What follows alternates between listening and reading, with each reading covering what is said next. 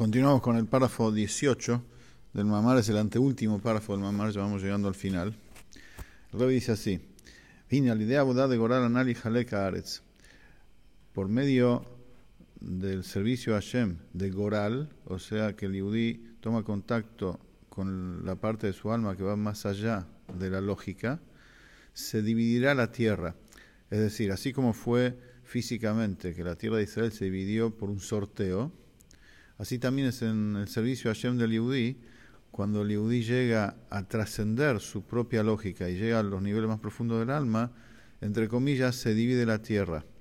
O sea, vamos a ver a qué se refiere. O sea que además de conquistar la tierra, se divide, es decir, que se llega a un nivel de itiashut, a un estado de itiashut, es decir, de tranquilidad, de estabilidad. Así como dicen los sabios sobre el versículo que dice Veyarashta Veyashavtava, la vas a heredar y te vas a asentar en ella. O sea, después de los 7 años que los Yehudim conquistaron la tierra, entonces ahí comenzó verdaderamente el asentamiento en ella, vivir tranquilos en la tierra de Israel, y ahí comenzó el cumplimiento efectivo de las mitzvot, al habitar tranquilamente la tierra. Y así es también en la parte espiritual. Por ejemplo, en Olam Haba, en el mundo de las almas, que cuando las almas terminan su misión en la tierra, entonces reciben la recompensa por haber hecho mitzvot en la vida terrenal.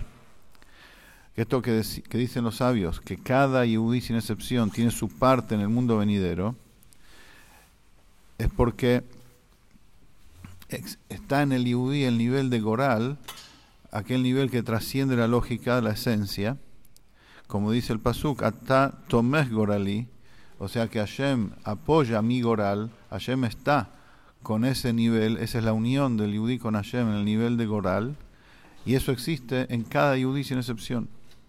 E incluso también en aquel Yehudí que aparentemente, es decir, de manera manifiesta, no se nota en él nada de bueno y ningún aspecto de santidad, que no hace mitzvot, que no le interesa la vida judía, etc.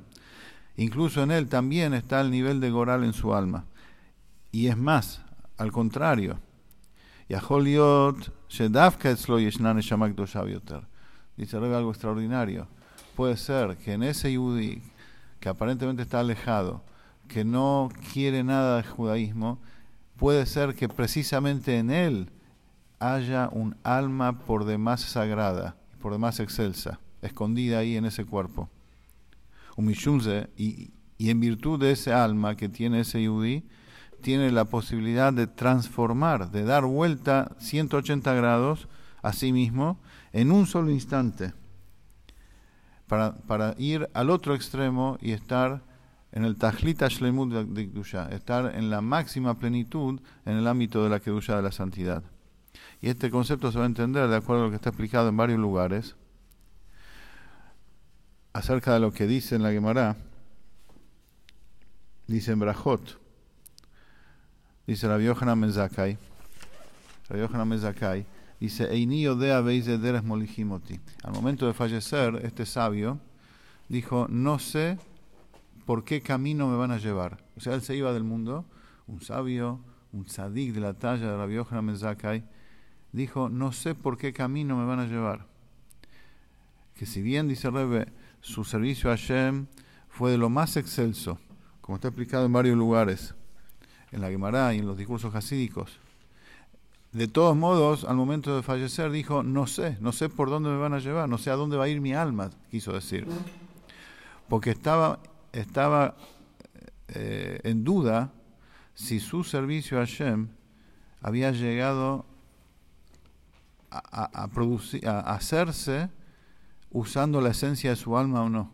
O sea, si él de verdad llegó al nivel de Goral, de trascender la lógica en su servicio a Hashem durante su vida.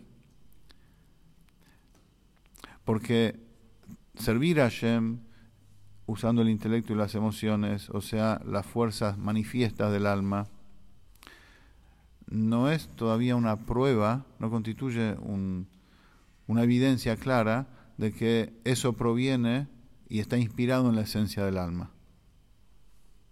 puede ser de que viene de ahí, de la lógica y nada más. No que viene de más profundo.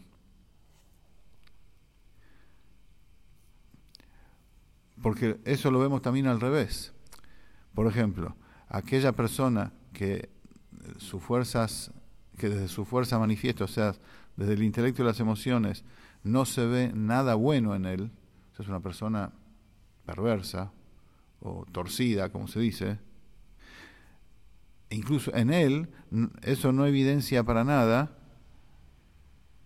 acerca de lo que es su esencia, y especialmente en el Yehudí. Como decimos todos los días, Ashreinu atov elkeinu manaim goraleinu, cuán agradable es nuestro goral. O sea que seguro que en ese Yehudí, que parece una mala persona, en él adentro hay un alma de lo más excelsa y grandiosa. Y tiene la fuerza de transformar, de sobreponerse y transformarse a sí mismo en un solo instante.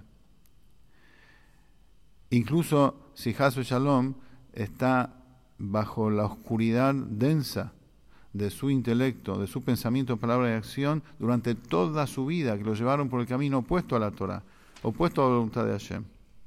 Entonces, si una persona así, que aparentemente está del otro lado, eso no significa que no tiene un alma sagrada, eso no significa que carezca de la fuerza para transformarse en un solo instante, porque seguro tiene la esencia de su alma intacta.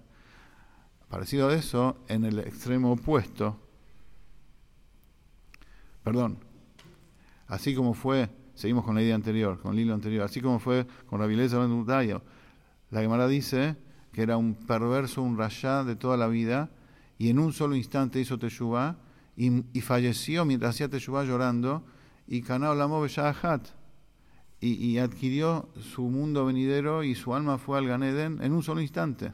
Entonces vemos de acá que puede ser una persona que toda la vida hizo todo al revés, pero su alma se despierta y va al Olam, va tranquilo. Y entonces, de la misma forma, es al revés. Rabbi Yohanan ben Zakkai, que fue una persona que aparentemente, que siempre durante su vida se comportó en el camino de la Torah y las mitzvot, un gran sabio. Entonces él dice, no sé por qué camino me llevan. ¿Por qué?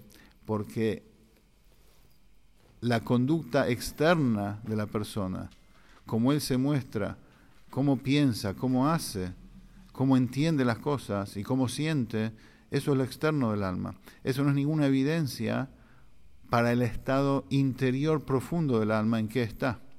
Entonces, así como una persona perversa no evidencia que no tiene un alma pura, así también una persona sabia y que se comportó toda la vida por el camino de las mitzvot, no significa que su servicio a Hashem provino desde la esencia de su alma. O sea, puede ser una pantalla todo. Por eso Rabbi Yohanan ben Zakkai decía, no sé por qué camino me llevan. Y así como es espiritualmente, así también es en cada Yehudí, cuando decimos que hay que conquistar la tierra literalmente, que el pedazo de tierra que le toca a cada uno tiene que ver con la esencia de su alma. Por eso, la tierra de Israel literalmente es de cada Yehudí en virtud del pacto eterno que hizo Hashem con Abraham Avinu. En el Brit Ben Abetarim, en el pacto entre las partes, como cuenta la Torah en Parashat Lech Lecha. Y eso constituye la tierra de los 7 pueblos. Y después se va a agregar los 3 pueblos cuando venga el Mashiach, que son la tierra del Keinik, Nizik, Admoni, como dice ahí en Brit Ben Abetarim. Y como está explicado en los Midrashim de nuestros sabios, que lo que dice el versículo, y Arjiva Hashem lo que es el Gurja, cuando venga el Mashiach, que te va a agrandar Hashem tus límites, eso va a ser que la tierra de Israel se va a agrandar sin límite y se va a extender la Kedushá de la tierra de Israel a todo el mundo. Continuamos la próxima con el último.